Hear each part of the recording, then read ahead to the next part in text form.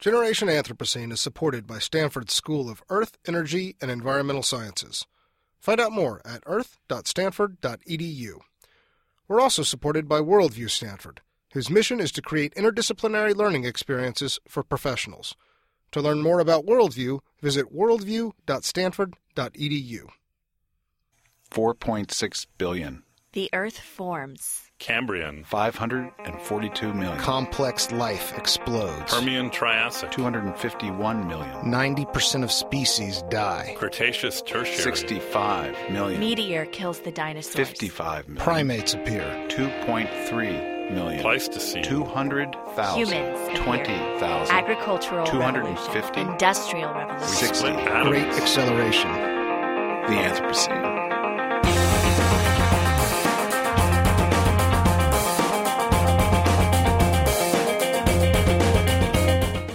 Welcome to Generation Anthropocene. I'm your host, Leslie Chang. On today's show, our producer, Miles Chair, shares a story that takes place in Cambodia over hundreds of years, revolving around food, water, and human conflict. Miles takes us into the complicated history of the region and includes some of his own observations and reflections from reporting the story. As a quick note, in one part of this episode, you'll hear a few people describing the Cambodian killing fields and what they saw there. Some of the descriptions are graphic, so we wanted to give you fair warning if that sounds like something you'd prefer to skip. All right, here's Miles. Today on Generation Anthropocene, we all loaded on the bus and got ready like it was any other day doing some touristy things in Cambodia. we visit the troubled history of Cambodia and the unique intersection of food, water, and conflict. During the 800s, they had 1.5 million people that they fed through that irrigated system. We see how one ruthless dictator's corrupted agricultural ideal led to genocide. I start walking and I see these signs. At one point, you're walking and you see a little sign that says, "Watch the bones. Don't step on the bones." So there is this sort of experience of really feeling like this is a place that still needs police tape around it. It's not an unnatural place, right? There's all this nature around, but it feels you just this burning in your stomach when you're walking through about where am I and what happened here. And we investigate the healing processes that untangle centuries worth of agricultural practices and human strife. How deeply can those scars run from what happened in the past? They run so deeply that it affects not only the healthcare system, but it affects the drinking water.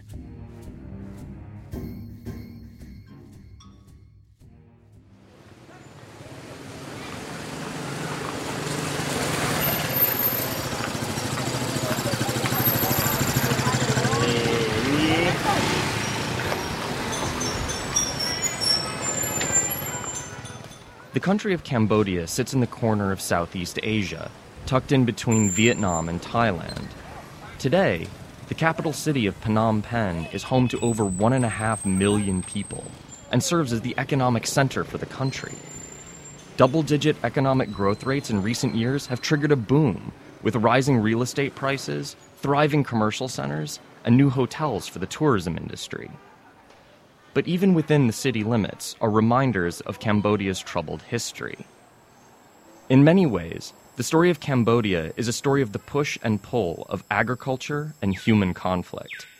It's a legacy that goes back hundreds of years, with roots in the 9th century, and continues to influence the country today. I first learned of this story from Scott Fendorf, a soil and water science professor at Stanford's School of Earth, Energy, and Environmental Sciences. He's been working in Cambodia for over a decade. The Angkorian Empire lasted from 800 AD up into 1400s. And the rise and fall is really interesting is that they revolve around agriculture and water. So during the 800s, they put in a very elaborate irrigation system that first was composed of what are called barais. They're holding ponds, if you will. So think of a vast reservoir. Arjun Krishnaswamy is a college senior, and he recently visited Cambodia with Scott to study its complex water history. I spoke with him about visiting the reservoirs, the barais. We went to one of these structures where it's essentially just a blocking of the flow so that it just fills this entire relatively flat area. And so you can look out for just miles. It seems endless. When you're standing there looking out at this massive expanse of land that just fills with water, it's kind of crazy to think about. And those reservoirs were filled with water that was coming down out of the local watershed, so the mountains, in other words, feeding into these barais. You have this Mekong River that comes down, and during the monsoon season, it increases in size exponentially, and then it actually turns this other river around. And that's the river that flows. It's one of the only rivers in the world that flows different directions during different parts of the year. And so that river actually flows towards Angkor Wat during the monsoon season. And it comes in, so the river reverses direction, it flows towards this ancient capital of Cambodia. And the barais would fill up, then they could use gravity feed to move that water via canals out into the surrounding area where the population lived. And they were able then, via these barais and canals, to be able to have irrigated agriculture, normally in the area of probably about the state of Wisconsin, something on that, maybe a little bit smaller than that. And they had 1.5 million people that they fed through that irrigated system. If you look at the Mayan Empire nominally about the same time, they had roughly about 100,000 people in the area that the Khmer Empire or the Angkorian Empire had 1.5 million people in that same area. So they really had an incredible production system for agriculture to feed the people. The Angkor Empire lasted for nearly 700 years, thriving in the jungles of Southeast Asia with their barais and canals. The collapse of the empire was just as complex as the irrigation systems they had built. Among the many factors that led to its collapse were a changing climate and increased conflict with nearby Siam. During the 15th century, we went into a period of very strong El Nino. And when we get a strong El Nino, the monsoons that feed Cambodia become very weak. And so they went into basically a century of drought, or dominant drought period for over a century. And that was what then led to their demise, is that they could no longer maintain their irrigated agricultural system.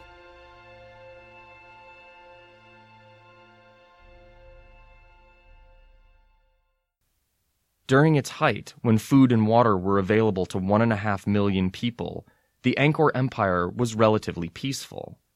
But when the water dried up, Angkor and Siam found themselves battling over resources.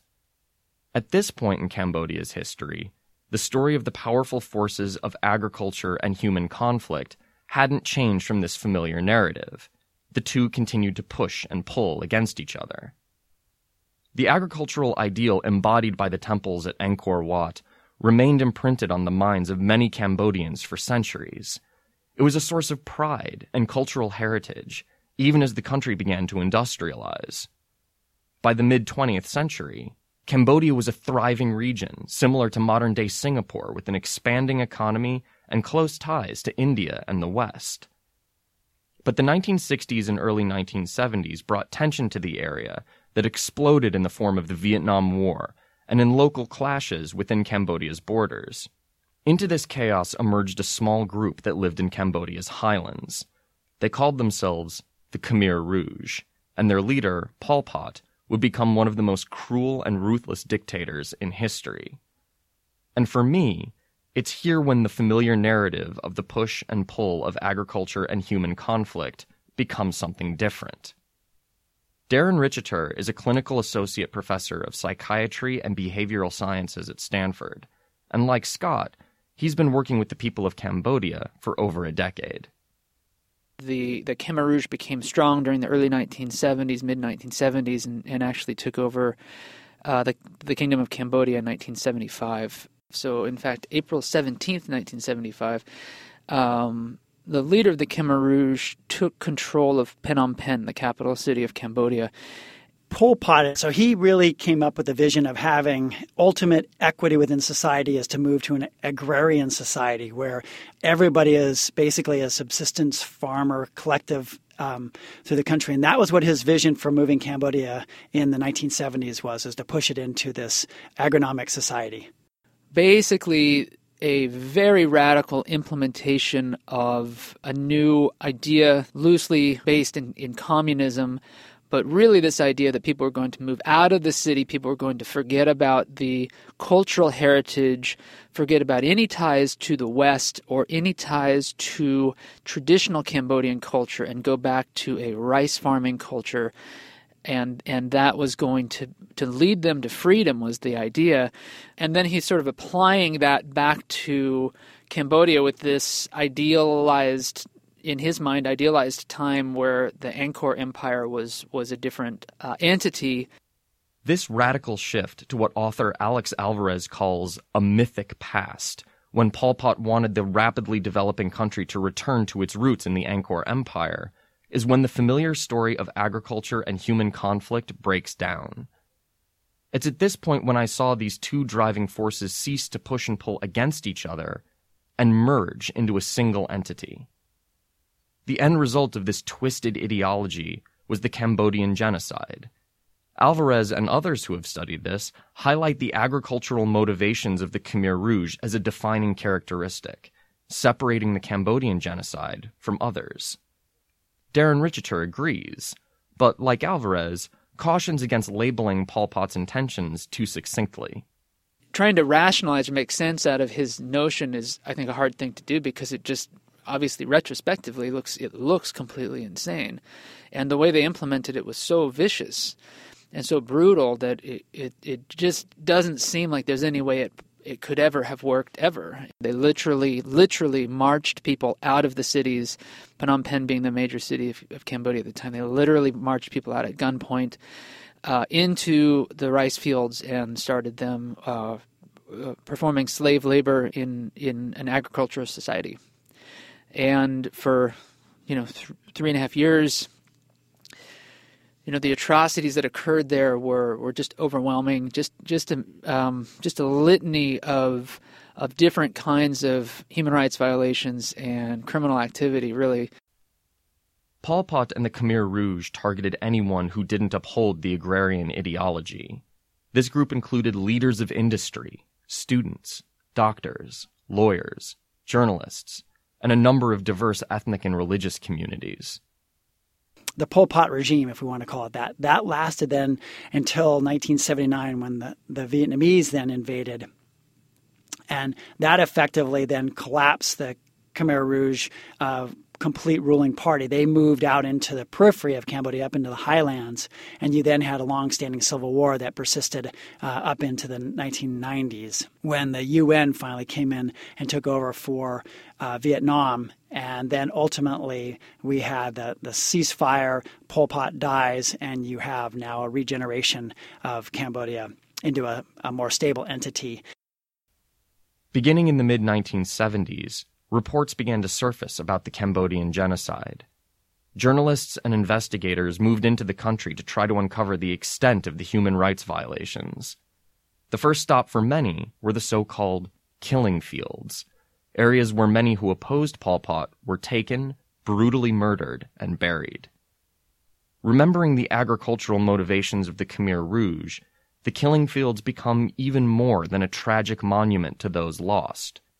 For me, the fields themselves become a reflection of the moment when agriculture and human conflict, two of the biggest forces that shaped Cambodia, merged together, a moment that the country is still dealing with today. Darren and Scott brought several of their students to one particular field, Chung Yek, just outside of Phnom Penh. I guess the story really starts the night before when we had a little bit of a briefing of what was going to happen the next day. So Darren sat down with us and talked to us about what we were going to see and how it's going to be a pretty serious day, and that we really need to, if anybody at any time feels nervous or depressed or upset about the things that we're seeing, that we should really take that in, and that's a normal feeling, and to really talk about that. I also spoke with Nick Hershey, a college sophomore. We were already in somewhat of a somber mood, and then we took a bus to the killing fields, and you walk in and there's a gate, and you walk up this paved area to this kind of stupa-like structure. Right in front of you is this big tower, and piled up in just hundreds of layers in this tower are the skulls of people who have been dug up from this one set of fields. And, we all just kind of stopped and stared at this tower of mourning. Atron Doan, another college sophomore, was there with Nick and Arjun as well. And we all took off our shoes when we went inside this tower structure. And inside was this glass showcase full of skulls. And close to the ground, what was being showcased were a lot of very crude tools that I would imagine was used in farm work suddenly be transformed into weapons of murder. You walk through this tight space around this tower of skulls, and you see there are little stickers on each one. And what these colors represented was how these people were killed, by which tool. So when I looked at the skull and I saw the color of the sticker on it, I can trace it to the tools that were being displayed on the very bottom. At some point, halfway through you're circling this little tower, you're like, I need to get out of here. This is hot and enclosed and terrifying. We're walking around very silently. Everyone's kind of in their own bubble. Then when you get back out, you can put your shoes back on and walk around the grounds. They have these dirt paths that lead around. So I walked out then and started on the first dirt path. And I start walking, so this time some of these paths are no longer paved anymore. I'm just walking on the dirt. And I see these signs that says, "Beware, don't step on bones." I look down to my right, and there you see what looks to be a femur sticking out of the dirt. They kind of intentionally left some things where they were, in hopes that it would create a more organic feeling as you walked around the killing fields. Your mind can't help but wander to picturing, imagining. And yeah, and so you're walking, it's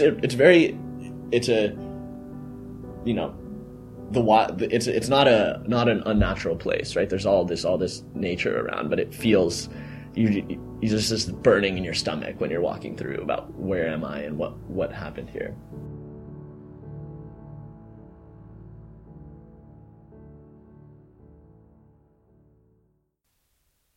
In the 4 years the Khmer Rouge ruled Cambodia, they murdered 2 million people, nearly 1/4 of the entire country's population. In the aftermath, the country struggled to rebuild itself, beginning with its food and water systems. How deeply can those scars run from what happened in the past? They run so deeply that it affects not only the healthcare system, but it affects the drinking water. One of the big outcomes of the Khmer Rouge period is what I would call a knowledge vacuum. They wiped out the people who were educated, the people that had any type of power. And where we normally think of agriculture as being something that is passed down from one generation to another, so much of the generation was wiped out that we lost that transfer of knowledge on common agricultural practices during the Khmer Rouge period. And so it's right to say that if you now go and talk to many of the farmers, there are some that have some semblance of knowledge passed down, but many who do not. And that is a very unique situation to Cambodia compared to the rest of the world. And it's a big challenge that they face in is rebuilding that agricultural knowledge. Years after Pol Pot, agriculture and human conflict remained merged together as the rebuilding processes struggled with the population's severe mental health trauma. Darren Richeter and his team are helping Cambodian populations both inside and outside of the country's borders to deal with this. He collaborates with the extraordinary chambers in the courts of Cambodia, commonly known as the Khmer Rouge Tribunal, who are taking the most senior members of the Khmer Rouge to trial for their alleged roles in the Cambodian genocide. Probably the most frequently occurring mental health problem that we're seeing in this data is what we call post-traumatic stress disorder. No matter what you're trying to do, you're just playing out that violence in your head. And it comes to you in different ways. It comes, it's not that you remember it, it's that you can't stop remembering it. You can't forget it.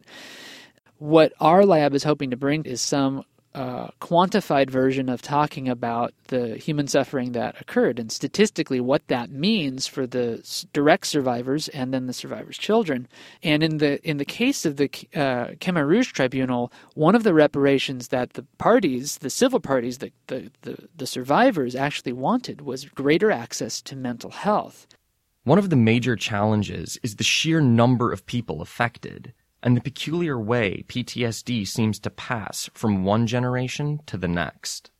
So we're talking about a fraction of the population with a diagnosable mental health entity like PTSD, where that fraction is a third of the population. Like, that's a huge statistic, and it's not like anything that we're seeing in other samples that we can think about. In every population with a high prevalence of PTSD, we do sort of see, every population that's been studied, we do sort of see that the second generation has a tendency toward developing other mental health problems like depression and anxiety. And so it's not the case that, we're saying necessarily that's sort of like inherited, more that the behavior of the parents, the parenting strategies have changed because the parents have a mental health disorder like PTSD, and so they therefore may be treating their children in a different way than a population with less PTSD. In Cambodia, one of the sort of organic ways that community, that country as a community sort of deals with the realities of PTSD is through their religion. More than 90% of the people in Cambodia are Buddhists, and Buddhist meditation is a way that symptoms of PTSD are sort of dealt with in Cambodia. While PTSD and other mental health issues are still prominent across the country, Cambodia has grown significantly in recent years as they have untangled agriculture and human conflict. According to Richeter, a lot of progress has been made by re-establishing safe communities, especially in rural areas. And according to Fendorf, many of these communities have joined around access to safe water. Many locals seek help drilling water wells for their home, and Scott has worked with a lot of families to ensure that their wells don't tap into invisible sources of arsenic hiding in the soils. While visiting, Scott took his students to a rural home where they could see the community gather to drill a well. We basically went to this house out in, it seems like it's in the middle of nowhere. It's not really in the middle of nowhere, but out in the countryside. And it's on this line of houses that are all just kind of small little wooden structures. And then we go there, and there are 3 day laborers who we kind of watch them get it set up as Scott explains everything, and they're doing all the work. And they're kind of it's a hand drill, so there's nothing mechanical about it. You're literally pushing a bar back and forth while you go 40 meters deep. You just sit there and manually turn the cutting blade with a crossbar and keep pushing down while the water is oozing up around your feet and so on. In the beginning, it was just the 3 hired workers drilling the well. But soon after, Arjun, Nick, and the rest of the students joined in. They told me that neighbors watched, paused, then walked over to chat. The farther the drill bit dug, the more people joined the project. Groups of people like this one are rejoining across the country as they reassociate food and water with feelings of community and safety, and disassociate the feelings attached to their trauma. From this point of view, just the process of drilling a single well helps create a safe environment that allows people to heal. Back in Phnom Penh, the city continues to grow. High-rises stretch to the sky. People move quickly across neatly arranged storefronts. Music often echoes between buildings, and the smells of fish, rice, and steamed banana leaves permeate the air. The country is once again able to export rice, and, at least within city limits, water treatment plants are able to provide for nearly 1.5 million residents. While the country is healing, the scars of the past are still there. So we often think about the science and technology to meet, say, sustainable food or sustainable water systems. But what we often forget is that it's not just an economic, not a scientific, and not a technological problem, but it also has a big cultural aspect. And that's what we were trying to add to really recognize the full suite of social, economic, political factors that go along with the science and technology to meet the challenges of the developing world. So it's kind of just this overarching thread of how has Cambodia recovered since the Khmer Rouge, but then even connecting that to the Khmer Empire. What have been the things that people have struggled with here throughout history?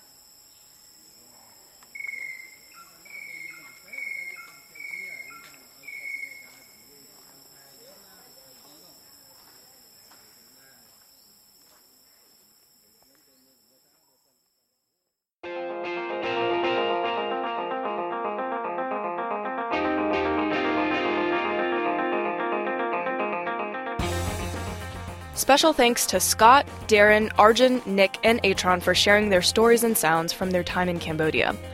You can find a list of all the music and additional sound recordings on our website, jananthro.com. Generation Anthropocene is Miles Chair, Mike Osborne, and me, Leslie Chang. Our theme music is by Maserati. We want to thank Pam Matson, Dean of Stanford School of Earth, Energy, and Environmental Sciences. We also want to thank Tom Hayden. This episode was recorded at KZSU Stanford 90.1. Our website is jananthro.com, and you can find us on Twitter at GenAnthropocene. That's it for the show this week. Thanks for listening, and we'll see you next time.